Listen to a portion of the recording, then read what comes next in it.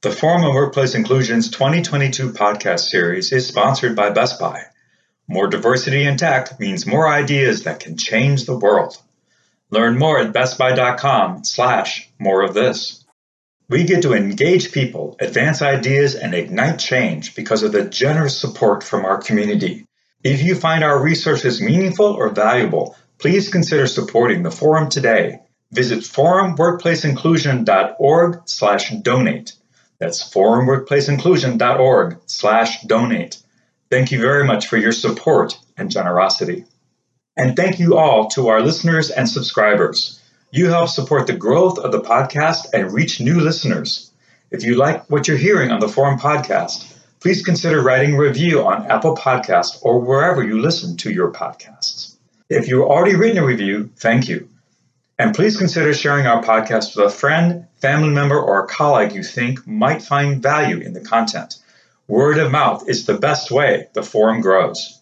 So thank you very much for listening and sharing. Thanks again, and enjoy the show. Hello, and thank you for tuning into the Forum on Workplace Inclusion podcast series brought to you by Best Buy. I'm Ben Rue, Program Manager at the Forum. We're really looking forward to today's podcast, Interrupting Intercultural Codeshifting, Global ICDEI Through a Strength-Based Lens, Part 1. This is the first part of a two-part series with Tanya Cruz-Teller, Stephen Reed, and Marlene Ogawa of Spaciousness Works.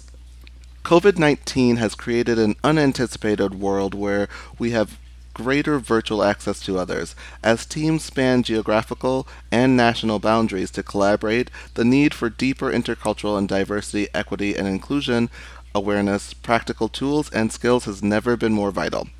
The world has changed and won't change back to the way it was, so creating bridges to greater awareness between incredibly diverse team members and between oneself and others is critical for optimized workplace communication and performance necessary for solving complex problems.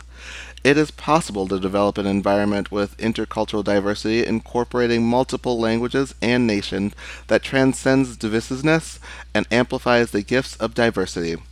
We transformed a network of global intercultural organizations to create conversations that push through defensive attitudes and adversarial barriers and move directly to embrace individual, team, and organizational strengths.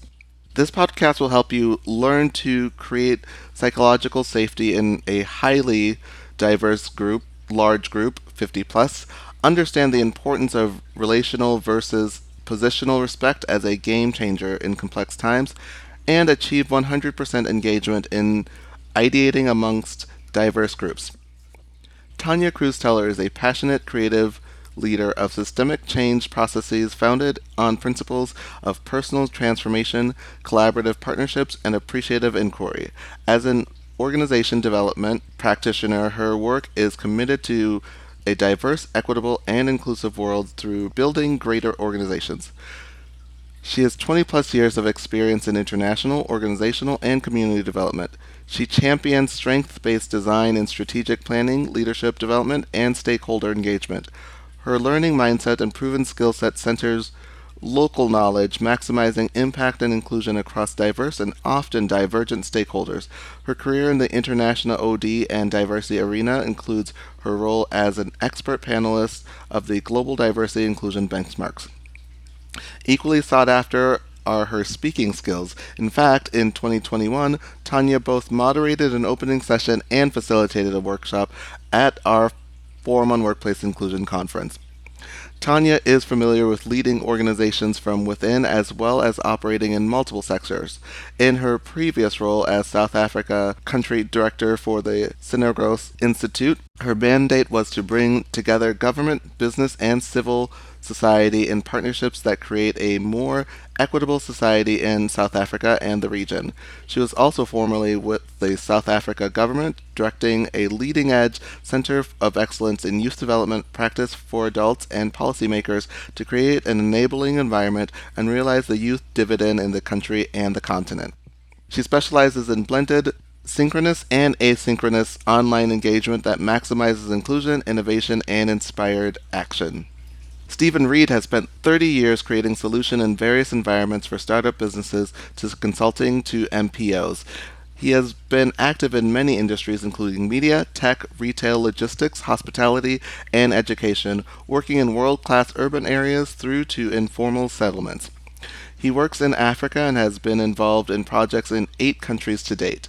Stephen features as a panel judge and mentor on Africa's Young Entrepreneurs, the largest African entrepreneur reality show, now in its 6th season, which is broadcast and syndicated across Africa through 6 different TV stations.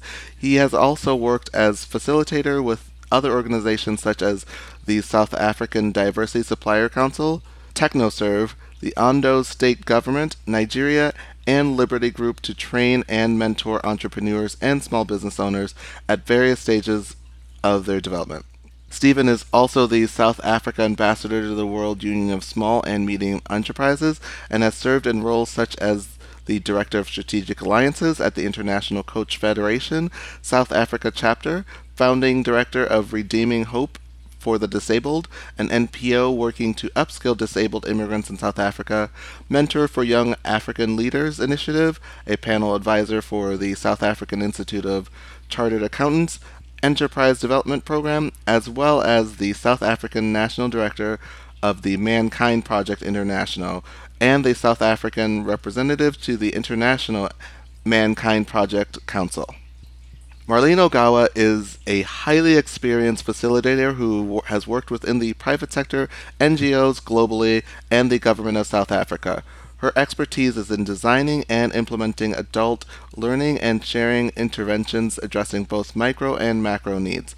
Most recently, Marlene was a keynote speaker at the 2019 World Appreciative Inquiry Conference on the theme of Thriving Women, Thriving World with Diana Whitney and Tanya Cruz Teller. That same year, she partnered with 6 other authors leading globally in the appreciative inquiry and positive psychology fields to publish a book, Thriving Women, Thriving World, an invitation to dialogue, healing, and inspired actions. She has worked across various leadership and collaboration initiatives which build on the principles of theory, you, and presencing. Currently, Marlene is passionate about her strategic planning and diversity and inclusion work with clients using appreciative inquiry. Over the years, she has supported cross and multi-sectoral collaborations through project management, engaging and facilitating gatherings with diverse groups within government, business, civil society, and communities. She has an education degree with the University of Johannesburg and various certificates in program management and ICT. Her formal technology schoolings is the foundation to a passion for online learning and engagement that amplify collaboration. So one of the things that we've been working together for a few years now, the 3 of us, and I know you two have been working together for forever. And one of the things I've never asked you, and I'm really curious to know, both from you, Tanya, and you, Marlene, one of the things that really attracted me to Spaciousness Works is that you approach this ICDEI journey from a strength-based perspective, and that's pretty unique. So what got you and Marlene started on this journey? Tanya, would you mind sharing just a little bit about yourself and your experiences? Because I'm fascinated. I've never actually asked this question. It's always great to go back down memory lane and to connect with our roots. So Marlene and I were working as youth development practitioners and really trying to create an enabling environment for youth development in South Africa. And of course, my roots of doing that in the US. And part of what became incredibly frustrating was realizing that we weren't creating an enabling environment for young people to bring their best. And can I just ask a question? Those hadidas are so loud. They're like yours, Marlene. Really lands us in being in South Africa. Stephen, do I need to pause when the hadidas are screaming? Because Lesejo won't be able to edit that out. So a hadida, as we know it in South Africa, I think it's an ibis. It's some type of ibis. It's such a unique sound to South Africa. I wonder what other countries recognize it. But please continue, Tanya. Oh, thank you. So this invitation for us to create spaces, because we were the Center for Youth Development Practice, and we were really empowered and entrusted with creating spaces, different kinds of spaces for people to gather and to really look at and how to build and support youth in thriving. The methodologies that were being used were very much deficit-based. They were very much solely looking at all the problems that were creating the exclusion of young people and economic access. And coming from an organizational development foundation of whole systems methodologies, we started really experimenting with what happens when you create space for people to bring their stories, and for not just bringing their stories of the problems, but for bringing their stories of why are they still here today? What brought them into resilience? And what's the impact of them telling stories from a place of resilience and strength? And we came across some great methodologies, including, in particular, appreciative inquiry, which invited us to say, okay, so not only how are we telling the stories that connect us and to our strength and to each other and possibilities, but what if we were really intentional about creating a vision, both within organizations and within young people and within leaders, of a different future than what we had right now, and not a vision of the future based on what we don't want right now, but based on what we most want more of and what we could build on that we currently have as strengths. And so from there started our work in consulting to organizations to say, okay, so you want to change something in the world. Join us in telling stories of what is working and what's possible, and creating a vision that then is co-created with all the staff so that it unleashes both the innovative and the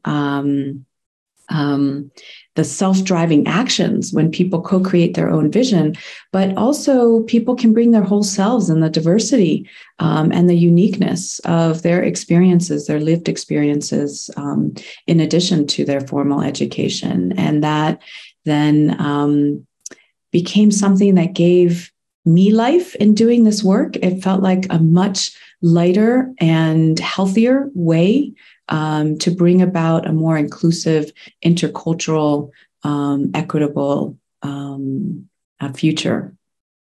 What about yourself, Marlene? I'm curious of how you connect to our initial roots of doing this work.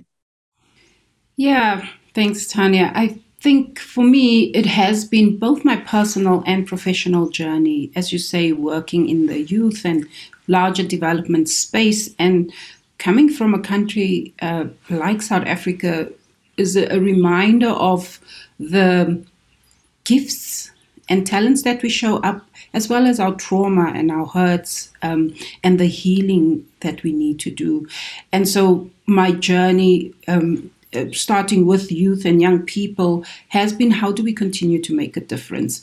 And the recognition that, as you said, around the gifts and talents that young people have, and those who work with them, the leaders, right, and the decision makers, and how do we shift their understanding of the world of young people? And I think that has taken me into larger leadership work and the recognition that we need to focus on our own inner work, how we show up as individuals into the collectives, into the systems that we influence, make decisions around.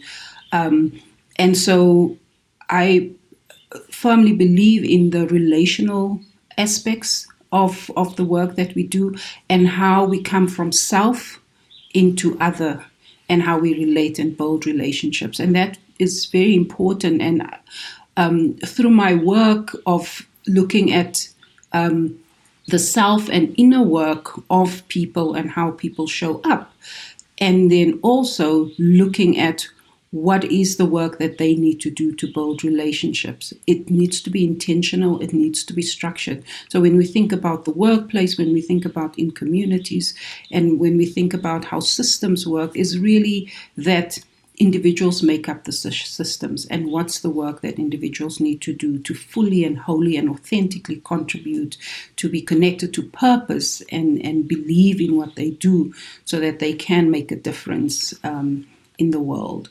And so when it comes to intercultural diversity, equity, and inclusion, it's really that we come with each of our individual cultures, individual gifts, individual intersectional elements.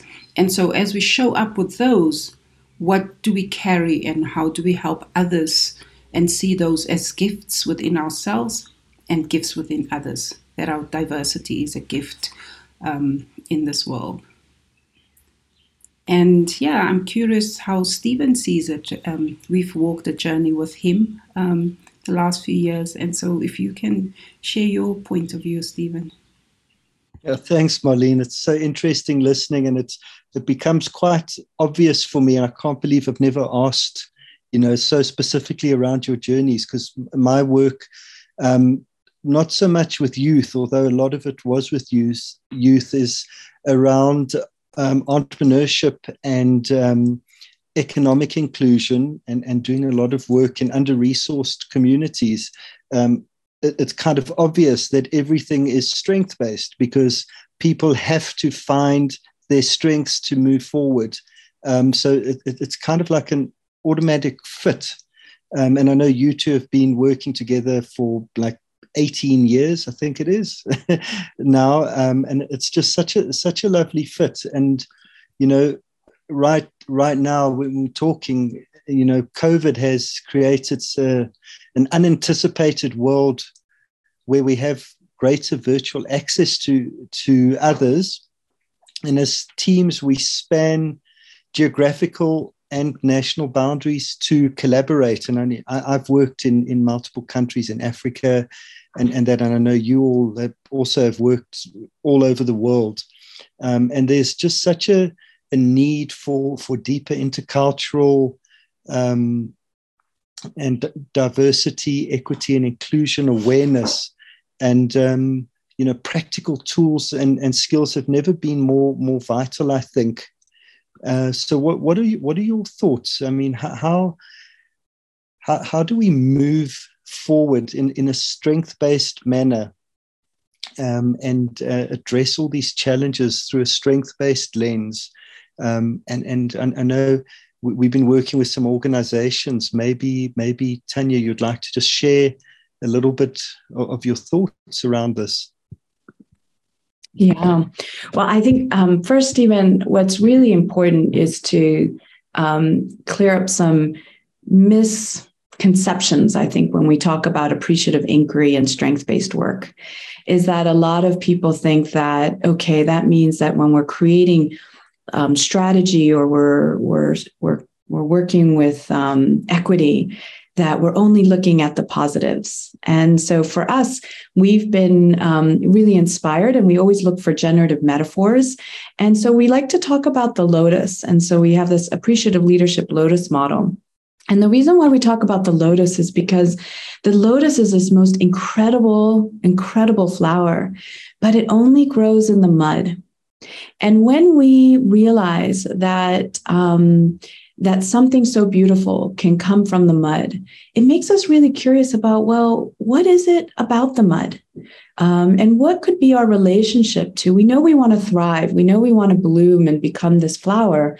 So we can't have the flower without the mud.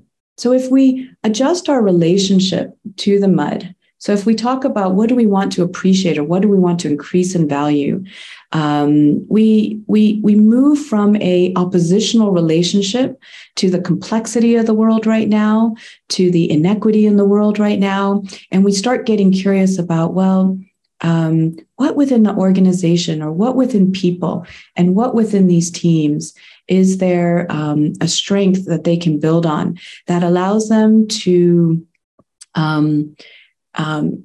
be able to have the difficult conversations and look at the mud in a way that is not necessarily oppositional, but with a shared value of finding respect and trust, and knowing that ultimately an organization and a diverse team will thrive if they can value and access each other's diversity. So we often then shift this relationship. And so what we mean by strength-based is actually resources and resilience and gifts, as Marlene was saying, in the mud. And then if we have that as a foundational principle, we can then invite ourselves to say, well, what's the obstacle that then gets in the way of people being able to see the lotus and the mud? And we find that really is the armor that most of us have put on so that we can survive or navigate this world. And I'm wondering if, Marlene, you want to talk a little bit about that common obstacle that gets in the way of people thriving this armor that we both ourselves are looking at in our personal work and inviting others into. Yeah, thanks, Tanya. I think because of our lived experiences of the spaces where we have to show up, myself as a Black South African woman, have experience where I feel there's, in essence, resistance to me being in spaces, and the sense that I feel that I know I do not belong.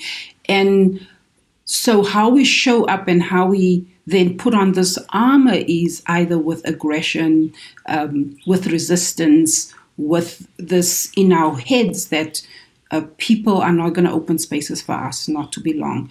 And so we find these ways and put on layers and layers of garments, in essence, that makes us feel that we fit in and that we belong. And so we've seen in our work, especially in the intercultural spaces where people want to fit into the dominant culture. And often it's either with language and how they show up. So my language in the workplace is very different from my language. And when I say language, it's how I sound, how I show up, how I act in the workplace versus when I'm at home with my peers, with my family. And the invitation is, how can we show up authentically? And what is the gift that when we do show up authentically with everything and who we are, that gift adds into the world of work, into the world of society. And so that society can see both the diverse cultures that are at play and the gifts of the difference that we have. So the differences makes a difference. The diversity is a gift, and how do we navigate it and add to what's in the world, in the dominant culture, instead of feeling we have to be and show up as if we are part of the dominant culture. So that's what I'll say in that regard. I don't know if you want to add something, Tanya. Well, actually, if I can jump in, it just reminds me of a situation we had. I'm sure you both remember, we were working with an organization in a country in Africa, and the dominant culture was one of disrespectful humor. And it was very interesting for me. I think in America it's called dissing. I think that's the term, dissing. When if I remember correctly, Tanya was actually pushed back against a specific example of that dissing or disrespectful humor happening. There was an outcry from a few people in the organization. This is our culture, it's humor, this is how we connect. And there was a whole lot of reasons why it was good for them. Separately, outside of that, individuals were coming up to the team members of Spatialness Works and just sharing how grateful they were that somebody had stood up to say, this is not how we want to be. So people just assimilating into this dominant culture of disrespect, which for some people is not a natural environment and not a good environment for them to be able to thrive in. And I just thanks Marlene for reminding me of that example. From my perspective as a white male, the experience that I have, and I feel a lot of the white men have, is either one of I'm being threatened in this space, I'm being threatened, what do I stand to lose, or how do I become an ally, how do I work within this environment, because I'm curious, I'm interested in change, and I'm not sure what to do now. So I just also wanted to share that. So thanks for reminding me of that dominant culture example. What are your thoughts? Yeah, thanks, Stephen. I also find that code shifting creates this environment where people show up with their conscious and unconscious biases and microaggressions. And so I feel like that environment just takes away from the opportunity to show up whole and show up authentic. So thanks for sharing your awareness around this as well, and your experiences, and that invitation to be an ally within the space where we have to code shift into being better, actually. Yeah, absolutely. What do you think, Tanya? Yeah, I'm really struck by these moments where we're holding the both and, right? So humor is incredibly important in an organization and in teams, right? And when humor becomes a tool for creating insider and outsider dynamics, it makes us really curious for what is that power dynamic that is showing up, and humor is a really interesting and tricky one, because as Marlene was sharing when we were debriefing it, it's when there's a group that's a team that is laughing and enjoying, you really want to be a part of it. So when that humor is dissing, as you're saying, or part of that dissing culture, or has an edge to it, it gets really hard for people who are not in the dominant culture to actually say what the boundary is or what the line is around it. Part of the way that we work to build relationships is by people telling stories of strengths individually, so that through their own words and through their own lived experience, so that they can build a renewed relationship to themselves, not as one down or one up, but as this person who's connecting to another person, so that then we can get into these conversations of inequity, these conversations which are a little bit of the mud. It's really muddy. Is it like, well, is it just humor? But there's actually a assimilation tool and a power dynamic in that, because it was a dominant culture. And since we're talking about intercultural competence, it was around how people were using a third language, not even their first. A lot of countries we work in, there's up to, like in South Africa, there's 11. In this country, we were looking at about 8 languages. So the humor that was being used with someone speaking in a third language for them, to get them in order to speak the most dominant language, was something that we needed to unpack, but unpack from a place of being in relationship to each other, so that people could apply their intercultural competence view of, okay, this might be for myself. What's then the impact on someone else? And how can we bridge that understanding of being a group that likes to use humor, but not at the expense of minority groups or minority languages, for example. Yeah, it was such a powerful experience. And I know for me personally, and the impact that was created for the group as well. So what other ways do you think we could share and just kind of chat about how we've been able to help transform this network of global intercultural organizations that we're working with to create conversations that push through these defensive attitudes and adversarial barriers potentially, and to help move people and organizations directly to be able to embrace their individual team and organizational strengths.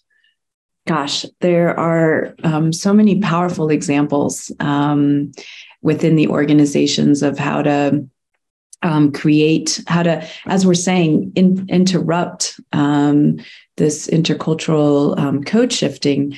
So one of them is when we create the strategic planning retreat or sessions with the organizations, we invite a smaller team to become the core team.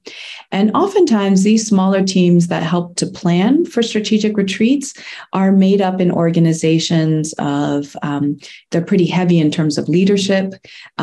Perhaps they have one or two other key positions like monitoring evaluation or something else that's has to do with administration.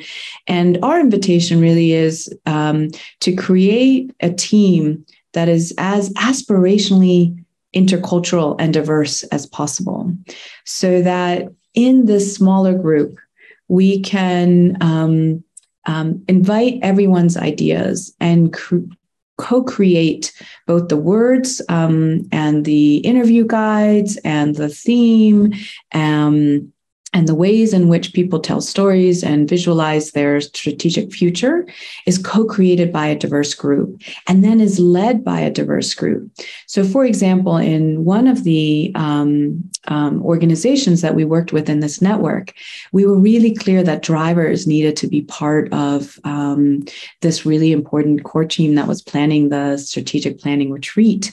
The driver was able to naturally step into their leadership role and also share with the rest of the team and then the organization that their role in driving around the volunteers meant that they were perfectly positioned to be in, and it's over like long journeys across the countryside, that they were in a perfect position to be able to engage in intercultural conversations, know what's happening in their lives, help to coach and guide and mentor.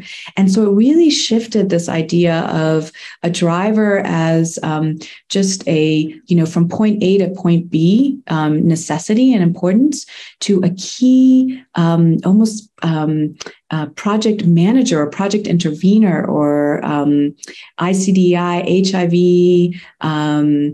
gender inclusion activist in the organization.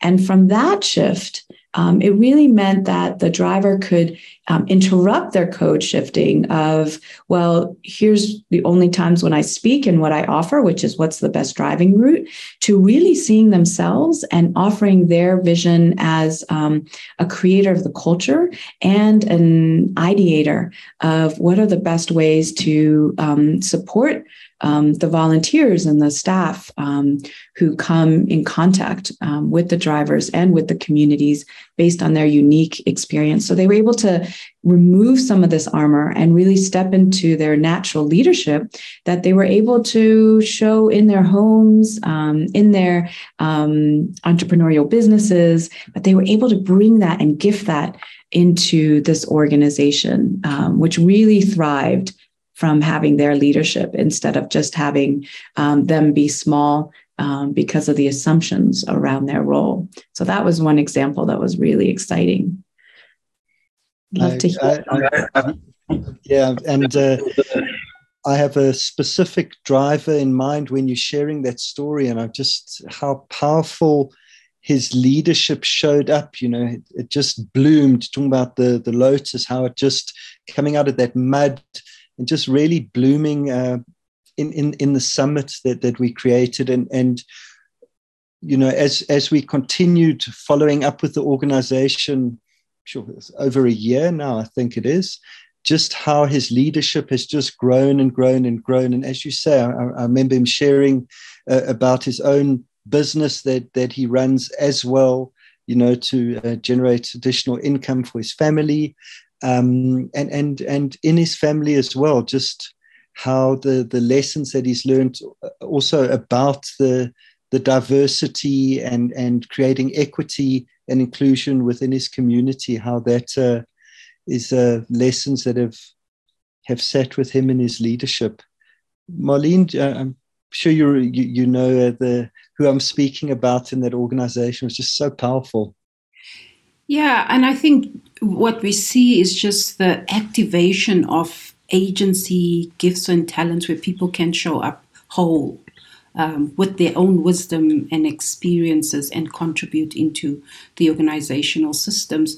And so within that context, what we also see is how leadership shift. We see how executive directors and country directors in that space of having a core team that's representative of the system, how they partner with the rest of the system and hear the voices and get deeper input from colleagues and staff that they work with. So this leadership is really a model of servant leadership that creates space for co-creation. So imagine if your executive director or your country director creates that space to truly and authentically ask for the input, hear the voices, and action with this kind of core team group, what comes out of, because they represent the larger system.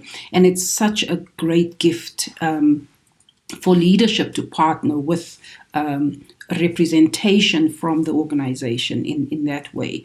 And also for leadership to listen to a driver in a way that really values their wisdom and their expertise and their experience.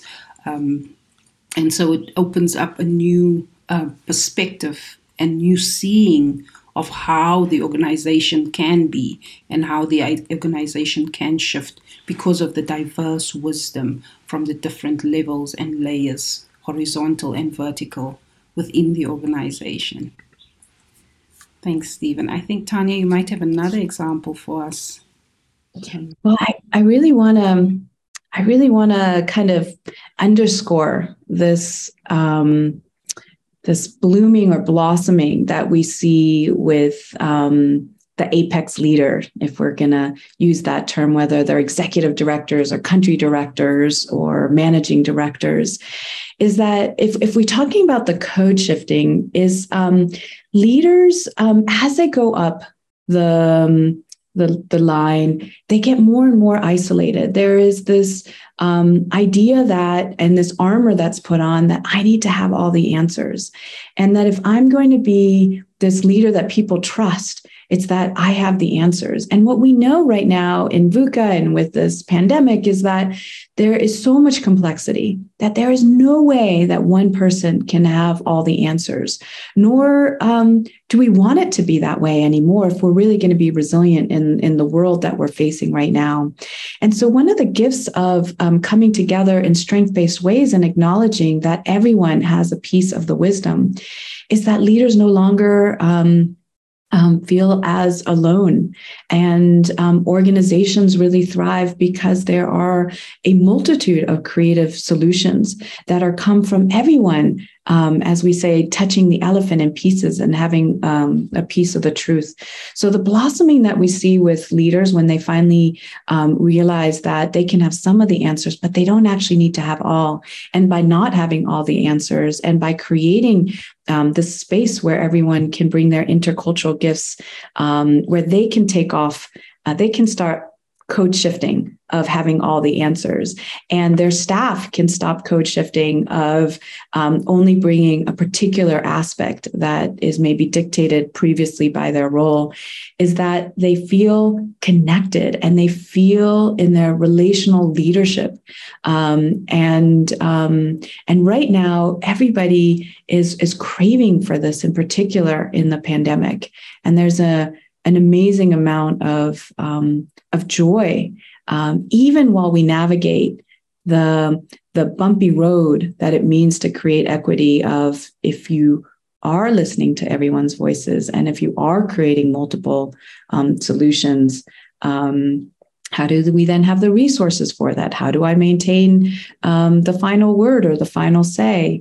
But it can be done in teamwork and not in isolation, is what we're finding in our work. I find that one of the most fulfilling parts of the work is the impact that this work has on the leaders. I think because I've done a lot of work with founders of small businesses, and that they often find themselves alone, and just so it's so easy to relate how a solo entrepreneur in a village has the same feeling of isolation as does a director of a large organization once they're at that leadership point, because they feel alone and they're missing out on all this wisdom, collective wisdom, and experience through their team. So I find that incredibly fulfilling, the impact it has on leaders, and kind of that, like, almost an aha moment when they have that breakthrough that they're not alone. So I really love that. And we've been speaking about these in-person summits that we've created with organizations, and another part of the work that I think has been really impactful is the online. With COVID, creating space for a lot more virtual access to others. Our course, our diversity, equity, and inclusion with appreciative inquiry course has also been interesting, been a lot of lessons. I know that I personally have learned working with people and organizations. I think one of the courses, we had about 11 different countries on at the same time, with different cultures and the different languages, etc. on there. And I'm really looking forward to us all just unpacking that, the learnings, and some more examples and practical tools that came out of those courses. Marlene, as Stephen was just mentioning about like founders and leaders, this aha moment of not being alone, I also want us to tell the story of leaders of committees, right? I think a lot of the people who are listening are in organizations that have staff committees, right? And often those staff committees are in some kind of oppositional role and leadership. And I'm wondering if you want to tell the story of the staff committee chair that we worked with, and some of that aha and transformation of shifting that's possible with strength-based ICDEI work.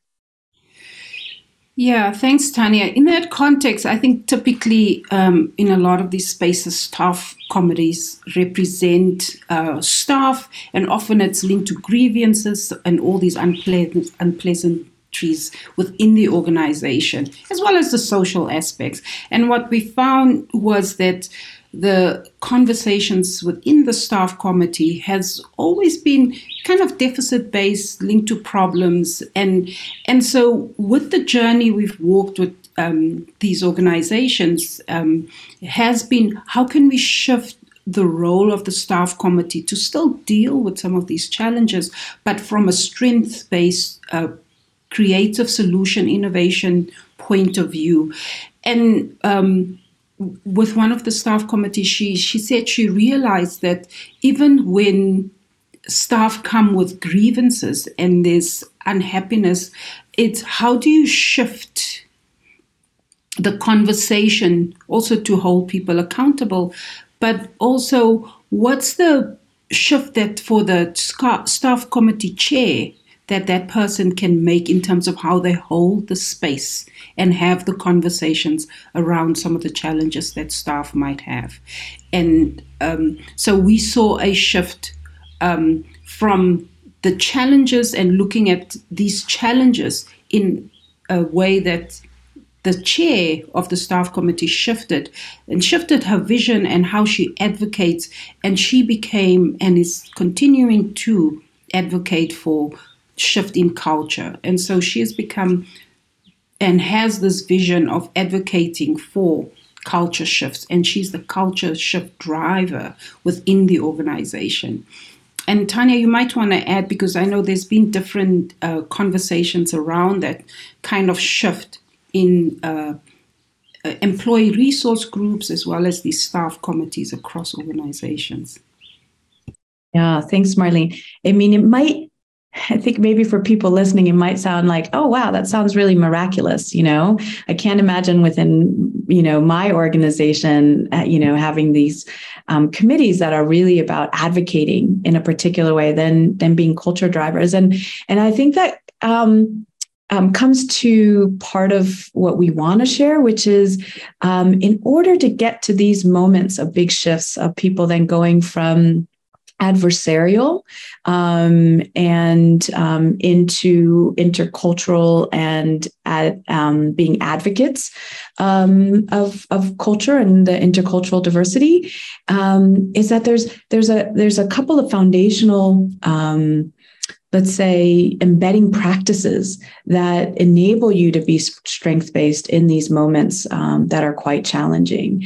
And so the one, for example, in this meeting where we were able to really create this big shift, bringing different committees together, one committee that was very much focused on strength-based, and the staff committee that was very much focused on adversarial, was that we had some container agreements of how we are in dialogue with each other that allowed everybody we were online, so it allowed everybody in this virtual space to really listen to understand versus listening to win, right, is one of the container agreements. And so since we had this practice of I guess some values and some ground rules for how we wanted to come to better understanding around ourselves, it enabled us to be in a difficult conversation. So that was one.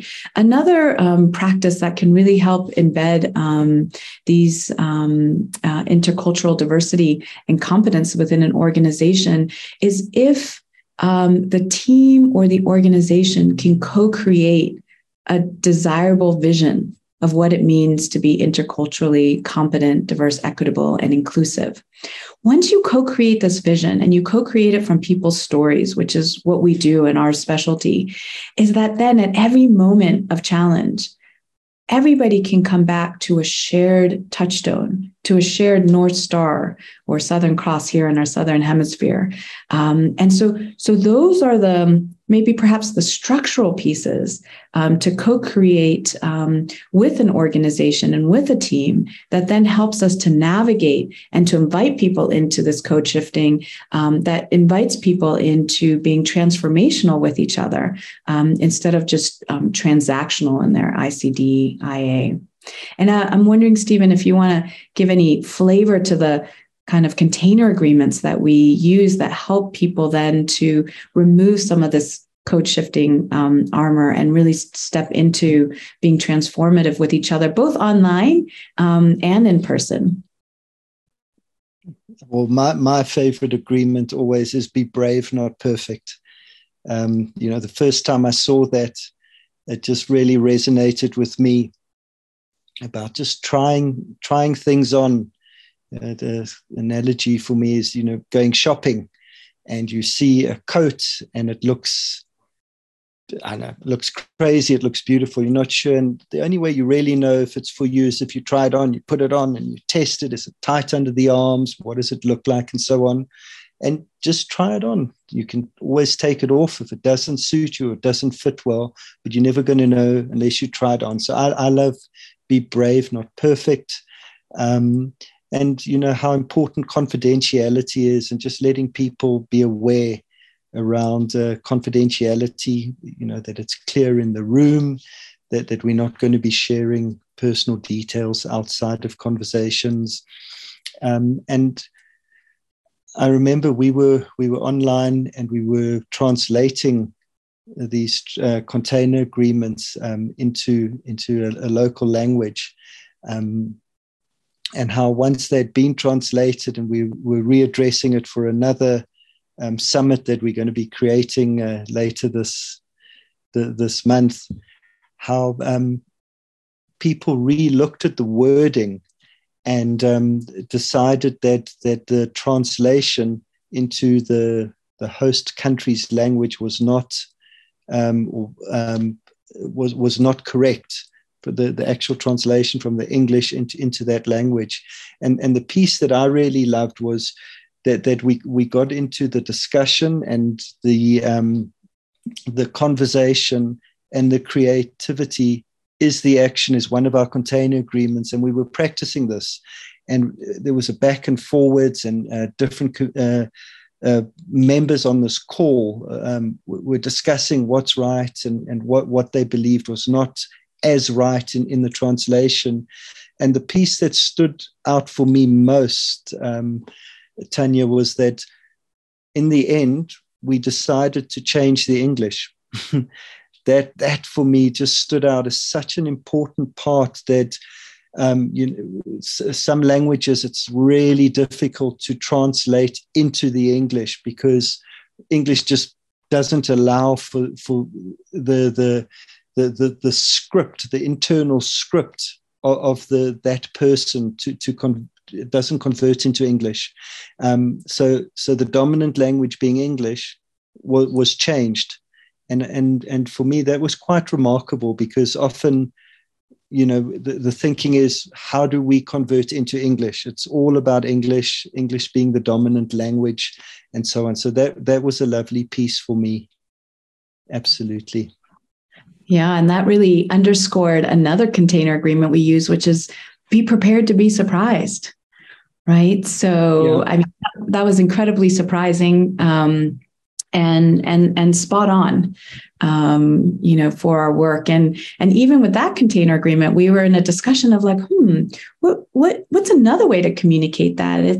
It's and this is really, we were able to name this gift of the lotus in the mud, which is that if we expect best outcomes, we can generate best outcomes, right? So if we can expect that there's a lotus that's going to come out of the mud, we're going to look for it. We're going to look for the seed. We're going to look for nutrients. We're going to look for the water. And then we're going to look for the emergent blooming. And we're going to find it because it's always there when people come together and assume best intentions and then are accountable for their intent and their impact. And that really creates a lot of joy in your work in this topsy-turvy ICDEI work, when you're prepared to be surprised, and then you are. And I think what it also comes to is that the container agreements really create that psychological safety. It's a container, an environment that we create. And Stephen, as you talk about putting it on, it's really the invitation to embody and practice these ways of being. And what we find is that when people internalize and their own understanding, their own language of what it is to be brave, not perfect, they show up with that wholly. And so at the heart of it is also connection before content. If we connect, and it comes back to building the relationships and relate to each other, the gift of understanding and seeing each other wholly, and then that connection allows us to focus on the work in a way that's most meaningful, that's most caring and compassionate and kind to each other, so that we don't need to code shift, but rather that we show up because we see each other deeply through the connections that we've created and the relational work that we do with each other on an ongoing basis. And that safety that is there for us to open up to each other and to stay curious with each other and co-create and innovate in a way that doesn't feel that you're risking anything, but knowing that as a team, you can contribute and your voice matters and you can show up authentically. Thanks. Absolutely. And I think it's, part of that for me that you've just shared so well is that on the ICDEI journey, we need to always assume positive intent to help keep that armor down, that yes, there's potentially going to be an impact which wasn't the person's intention to have that specific impact. And if we're assuming that everybody's on this journey together with positive intention, we give them the benefit of the doubt, it just allows for less code shifting, and it allows for this defensive armor just to be put down, even if it's for a little bit, just to try it out. What does it feel like to be vulnerable? What does it feel like to listen, to understand, and to empathize, to hear others' lived experiences? It really creates the environment where there's movement and movement in the right direction. And talking about movement, do you remember, we were, I can't remember exactly when it was. We were on an online, one of our online workshops, and there was were there 11 countries on the call? I'm not sure whether from, Mm-hmm. You remember that from the Caribbean to Asia, countries in Africa. That was really interesting. And Tanya, you were just saying something. I interrupted you. What were you sharing? Yeah, that was incredible to have such an global diversity, all in one space and virtual. Really supporting them to think about how to be thinking partners with each other. So one of the things that I was really reflecting on as Marlene was sharing about how can we bring our best ideas and our best selves. Well, one of the ways we can do that is by creating processes where people can help each other think in ways that is supportive, in ways that amplify strengths, in ways that people feel seen and heard and less defensive, so they can think creatively. And so sharing a thinking partner practice that is both intercultural and strength-based has been one of the greatest gifts because it transfers across all different countries, 11 countries, and having people glow from being in a space of creating new solutions for themselves, not feeling under attack, but feeling under amplification has been an incredible joy in this work. How was your experience of that session and the others where we've had multiple people from different places across the globe all coming together to really learn how to be most interculturally competent and equitable?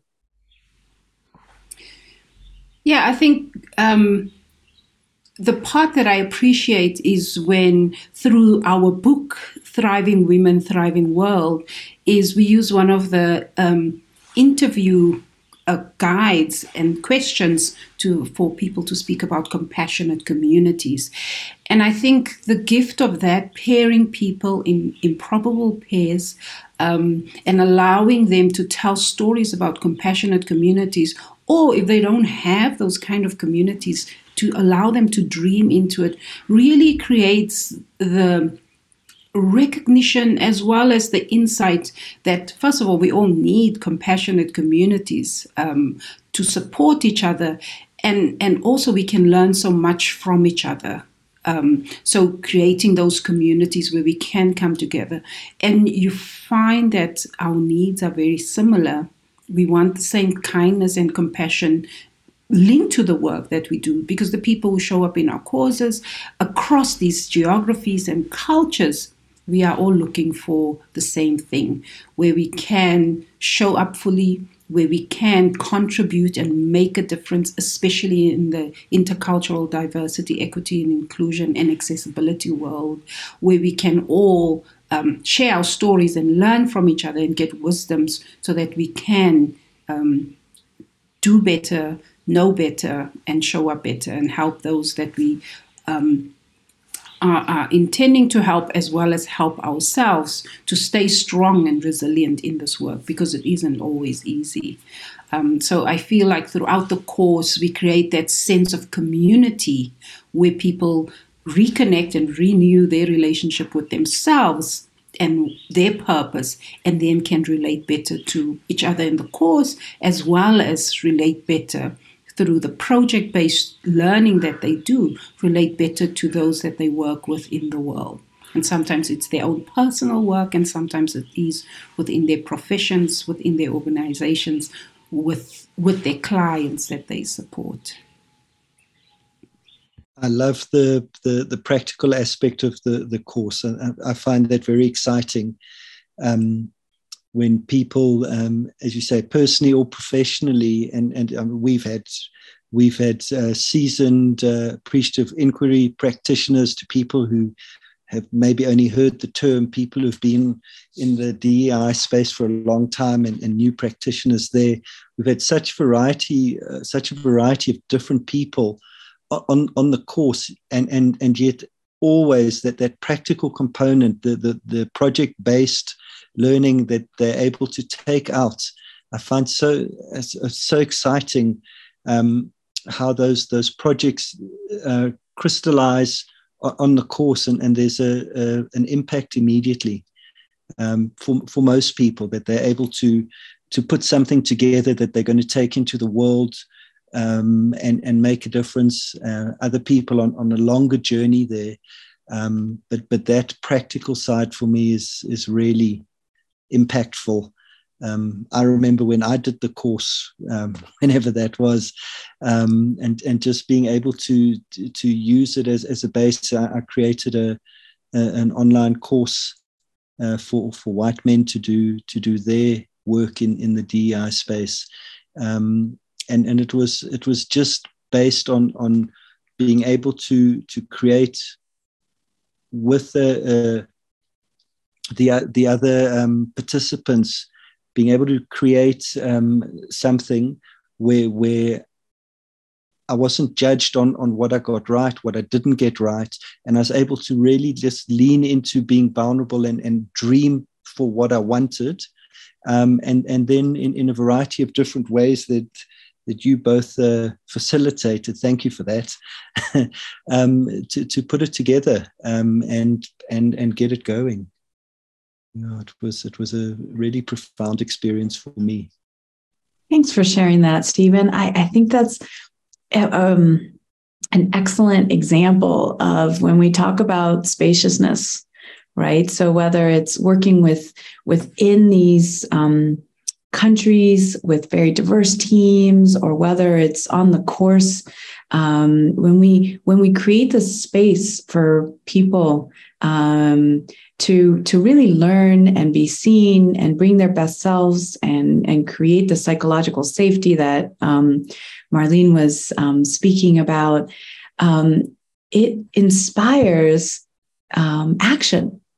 And really, that's what we want in this world, right? If we want a more inclusive, equitable, and world, we want everyone to be able to take action from their own knowledge, experience, or desire. And so when you talk about the workshop you created, that for me is such a perfect example of coming in, finding your your space being inspired and sparked to say, okay, this is my action that I'm going to take. And then doing it, and then trying it on, and then being part of a community of practice to get feedback on and to improve.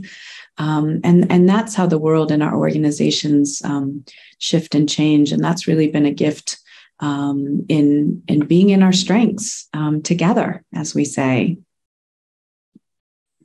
Yes, and for me, I really liked the accountability partner part of the creation, that the participants were my accountability partners as I was to them. And I had people who were on my side, yet maybe not in my industry at all, not on the same place in their journey, either in AI or in DEI. And I found that very supportive, having access to, as you call it, a community of practice from an accountability perspective. So what I would like to hear as well is if you had one thing that you would want to share from this experience of working with these teams or organizations that span so many geographical, national boundaries, and helping them deepen their intercultural competence, diversity, equity, and inclusion awareness. What would be one thing that you would share? What would be the kind of the most important thing you would want to share, your learnings from your journey with these organizations? One thing only, Stephen. Yes. We work with abundance, so there's quite a lot. But I think for me it's in strength-based ICDEI work is and working with organizations which are systems, but as Marlene said, it's people that create systems, is the power that each of us has to believe that every single person comes with strengths. And that if I'm prepared to be surprised, even in the mud and the muck and its muddy waters, is that I will find it. And if I can find it, and if we can find it together, then we can together create solutions for the muck and the mud and the misunderstandings or the unconscious bias that we're in. And that this power is something that I absolutely have control over.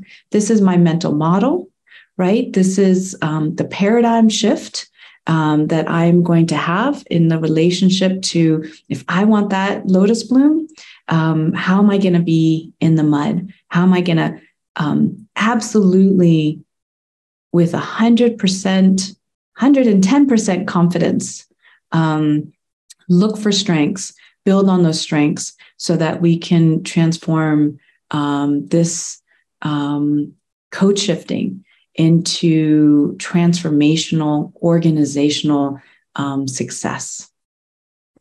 Thank you. Thanks, Tanya. What about you, Marlene?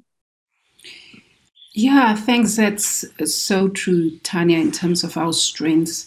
I think what we've also invited people to show up with is both their heads and their hearts. And the invitation is really to shift from that intellectual kind of understanding of ICDEI and the terminologies and vocabulary and the concepts and theories into our hearts.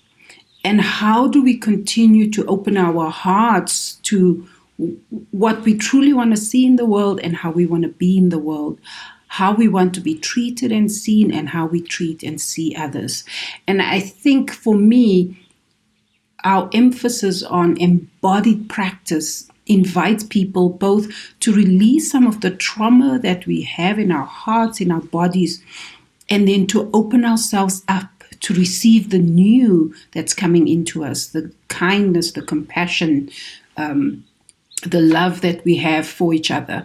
And I think until we deeply shift into that, opening our hearts, the work continues to be hard, both for us and for those that we do it work with and those that we have to navigate the world with. So how do we embody the practices that we advocate for? I think for us as facilitators and space holders and holding space for others, it has continued to be that we have to do our work. And our work starts with our hearts and our bodies. And what's the trauma, the anger, the frustration that we have to release so that we can build our resilience and build ourselves up into kindness, compassion, love, generosity. When we see each other, that we show up with joy, with love, and shifting from the kind of intergenerational trauma into the knowing that we have ancestral joy and we have that joy deep inside of us, and how do we show up with that? And if we continue to activate that joy and show up with it, then as Tanya always speaks about, there has to be this joy revolution. And so as we show up with that and shift and find our laughter and help us build our resilience, that opens our hearts to be in awe, to be in curiosity, and to open our hearts to ourselves and be compassionate to ourselves and to others around us. So for me, it's really what's the embodiment of all of that, and how do we walk that and model it within ourselves and to show others as well. And for you, Stephen, I'm so curious. Well, after hearing the term ancestral joy, I just that would be like a mic drop for me. So, I guess what I would add, what I've learned, one of the many things I've learned on this journey working with these organizations across the world, is I was taught to treat people how I would like to be treated. And what I've learned is to treat people how they would like to be treated.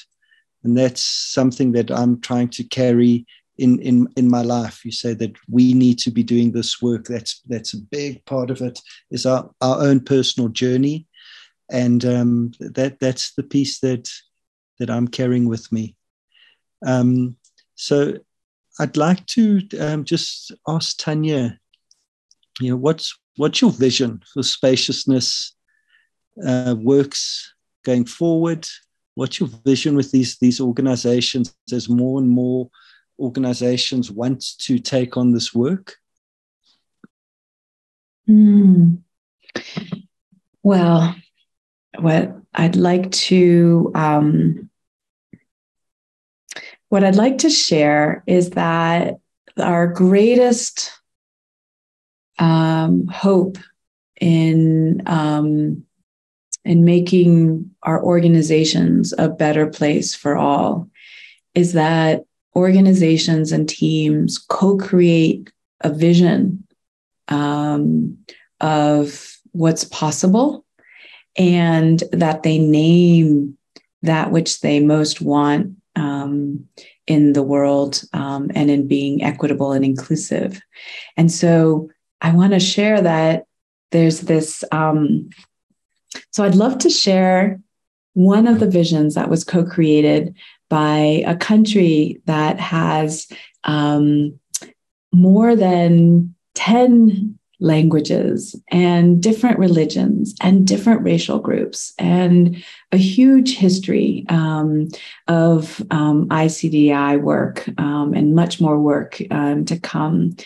And they created their vision statement through our work with them that champions and carries them forward through the bumps and scrapes and into their growing as an organization and thriving and being a shining star in a global network.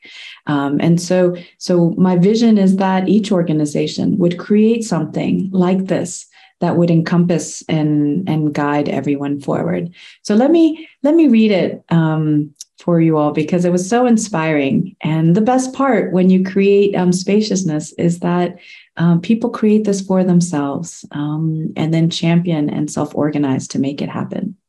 So here's part of their vision statement. We are a house built by individuals with unique skill sets. Our foundation is based on the solidarity of our communities and staff members who reach our common goal of world peace and friendship. We emanate from the African soil that gives birth to the baobab tree. Like its roots, we are the base of a strong community of competent, equitable, and diverse people with both local and international reach. May it be so. That's what they're creating. That's what we are envisioning across the world in every organization, co-created with all the staff members who are invited into a shared journey, bringing their whole selves. Thank you, Stephen. Fantastic. I remember that piece of work well. I remember how much was needed to be put down by people before they could move forward, and just what a powerful experience it was for everyone, me included. Amazing. So in closing,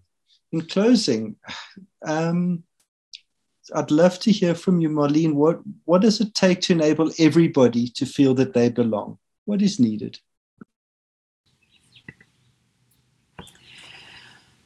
Yeah, I do think that what's needed is to allow space and opportunity for people to show up authentically.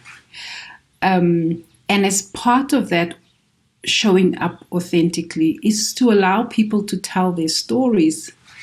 So in telling their stories, it's truly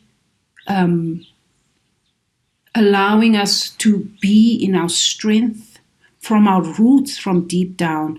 So imagine if workspaces and organizations and systems tap into who we are wholly. And I think for me, that is what's needed, and that is the invitation, and that's the call to action. Imagine if we can create space for people to be, and just be what magic they would bring to this world and to this space. And so that really in this moment, in this time, stands out for me.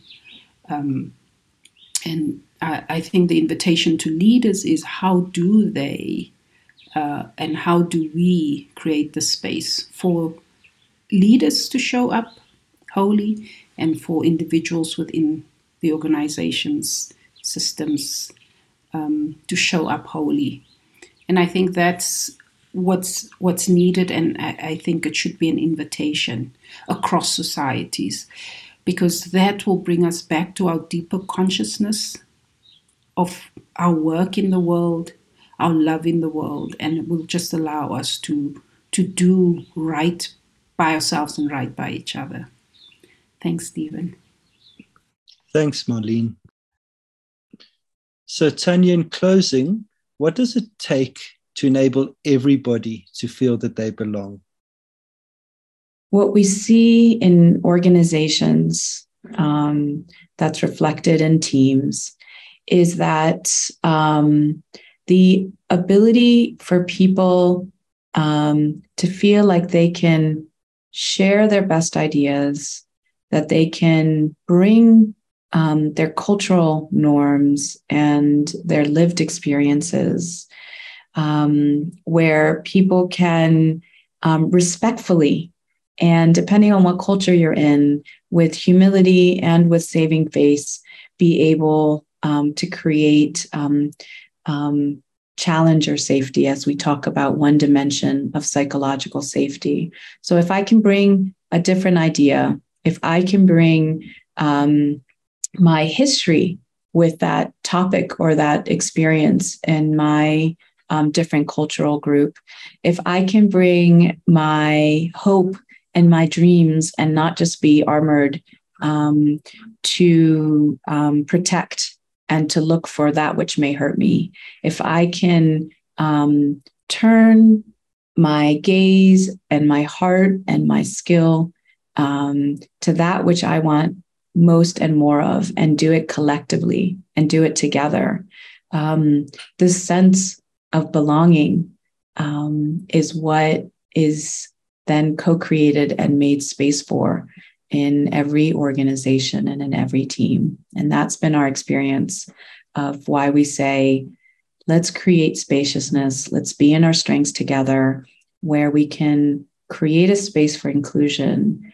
where we can innovate together, and where people can take inspired action that's self-led. Thank you. Is there anything else either of you would like to add? You know, I was reflecting on a conversation that we were having around pushing through defensive attitudes and adversarial barriers. And I was thinking, well, what's enabled us to successfully do that every time we've gathered people online? Like, it really is pretty amazing. And I don't say this as a self-praise thing. I think it's really to get curious around, so that we can share what it means to be in strength-based ICDEI work, is that in every gathering, we've been able to create enough space for the defensive attitudes to be seen and not be in opposition to, so that the leader can see that they're actually not fighting against anything, but that they are being invited into sharing what's most important, and on behalf of the dream or the vision statement that can really bring about the change that everyone wants. And it's this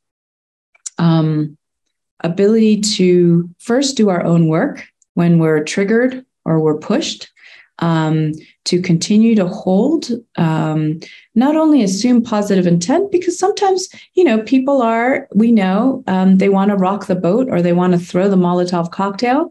So they might not have the best intentions, but if we hold that underneath that adversarial action or that barrier is some hurt and possibly systemic exclusion, then we create space for better understanding. We create space for them to bring their strength and to bring their wholeness and to transform their own fear and exclusion together in a shared space, so that then new solutions can be generated that are not ours, that are not one person's, but that are co-created in a group.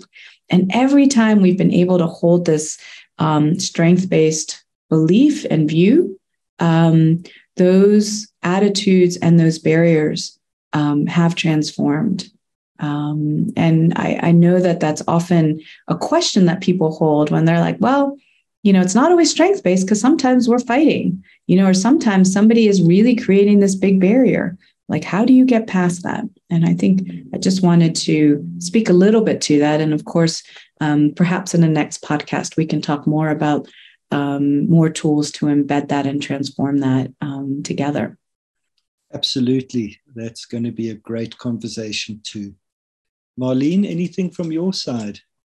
No, Stephen, I think just deep appreciation for the journey I've walked, and the journey I've walked with Tanya and now with you. It's just a gift, both personal and professional, because we continue to challenge each other, and we continue to do our work together and invite each other into doing our work, our inner work and the work in the world. So it's an amazing gift. And thanks, Tanya, for reading the dream statement.